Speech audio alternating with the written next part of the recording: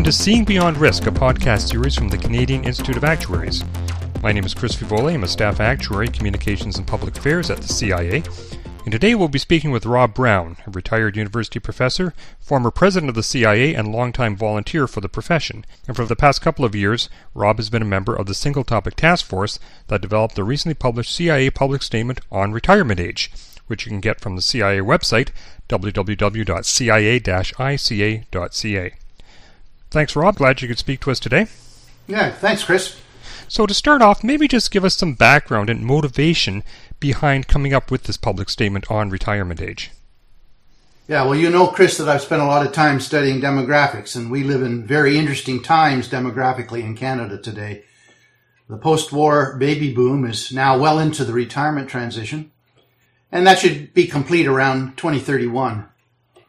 That means that we will have a rapidly growing population of dependent seniors who require health care, long-term care, and retirement income security. At the same time, we know that we are experiencing labor shortages in many fields. It also seems inevitable that an aging population will lead to slower economic growth. So these are two important issues, but there may be one mitigating solution.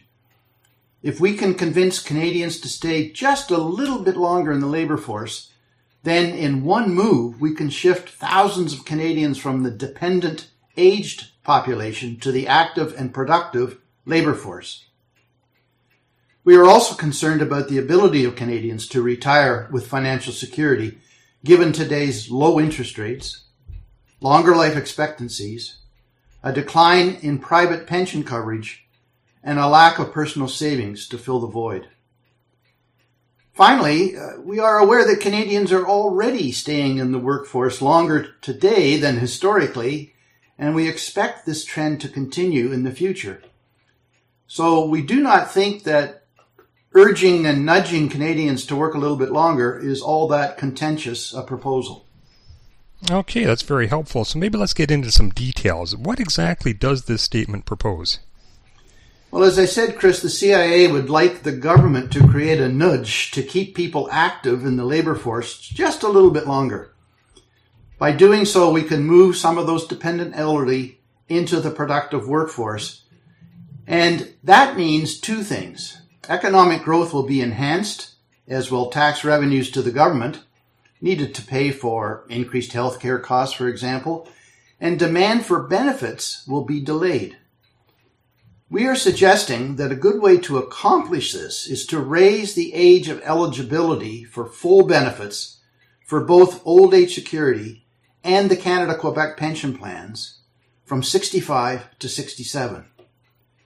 Without costing the system any extra money, this would allow these plans to pay larger benefits than one gets today at the normal retirement age of 65, which would create further incentive. Now, in detail, we can raise old age security benefits by 14.4% by raising the age of entitlement from 65 to 67.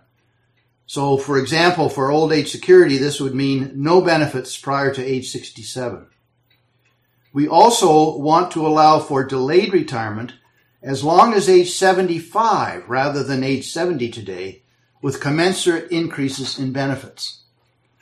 For the CPP, we can raise CPP benefits by 16.8% by raising the age of entitlement to full benefits from 65 to 67. We would also shift the earliest age of election from 60 to 62 and allow for delayed retirement up to age 75 with commensurate increases in benefits. We're also making recommendations that for private pensions and RRSPs, the tax rules be changed to allow for a delayed takedown of benefits as far as age 75, rather than today's age 71. We also propose that employers be allowed to change the target retirement age in their registered pension plans from 65 to 67 with a commensurate increase in benefits. Finally, we would propose that the Guaranteed Income Supplement clawback provision be revised with the intent of providing incentives for workers to stay at work longer, but leaving the age of eligibility at 65. Similar provincial plans should also be revised. And by the way, a move in this direction was contained in the March budget federally. Okay, can you tell us about some of the work that was involved in putting the statement together? Well, it was a lot.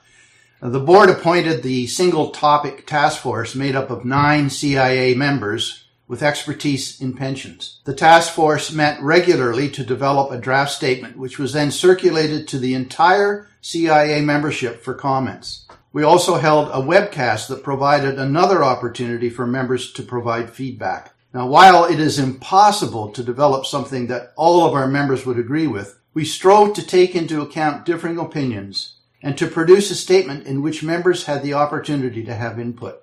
The task force then reviewed the comments and revised the statement to address those comments. Once we had a final version, it went to the Public Affairs Council for approval. And just recently, in March, the statement went before the board for its approval, which brings us to its intended release in mid-April. Do you know, Chris, the entire process took 19 months.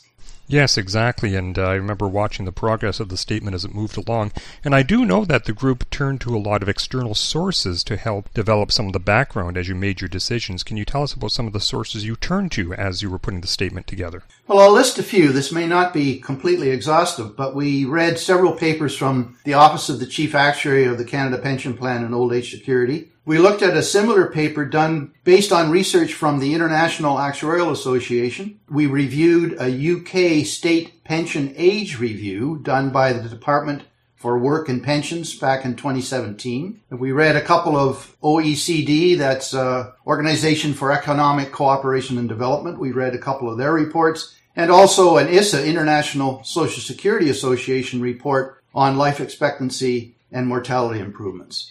In total, we reviewed 12 external research papers.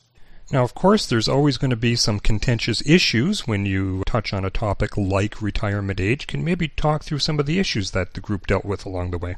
Well, as in all of our work, actuaries always worry about equity in the work that they do. This is an important issue here.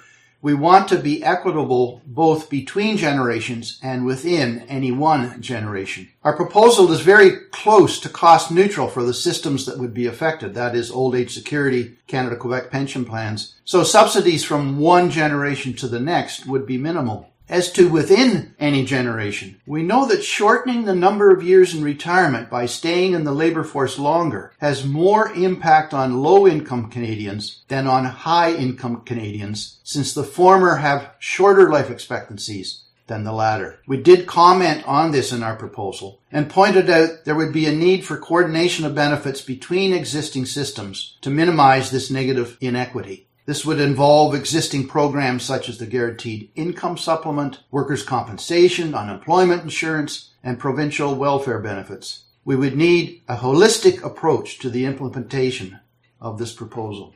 We're also concerned that a small number of workers might just not be able to stay active from age 60 to 62 in terms of their Canada Quebec pension plan benefits. We have suggested that the government review other programs such as disability benefits to fill this potential void. Okay, and what do you see as the next steps? Where do we go from here? Well, once we go public, the next step would be to get the government to agree to restart a discussion on this important matter. We would follow up the report with personal visits to key stakeholders, including employer groups and unions. We would also push to make a periodic review of the age of eligibility an automatic activity going forward, say every 5 to 10 years. Okay, great. Do you have any other comments on the statement before we wrap up today? Yeah, just a couple of quick ones, Chris. Just note this proposal would affect Canadians retiring some years from now, not those retiring tomorrow, so you don't have to lose any sleep if you're getting close to the age of eligibility. And I'd point out that this idea of retiring later, that trend's already here. So Canadian workers are already staying in the labor force a little bit longer, and this is totally voluntary on their part. So to sort of sum up a little bit, we need to remember that the Canada Quebec pension plans provide protection to Canadians both from living longer and also from erosion by inflation. Canadians need to take advantage of these important protections, and we think our proposals will assist. Okay, thanks very much, Rob, for taking the time today to share your insights with us. Thank you, Chris. Okay, and to read more about this statement, we would like you to visit our website, www.cia-ica.ca. I'm Chris Fivoli, and thank you for tuning in to Seeing Beyond Risk.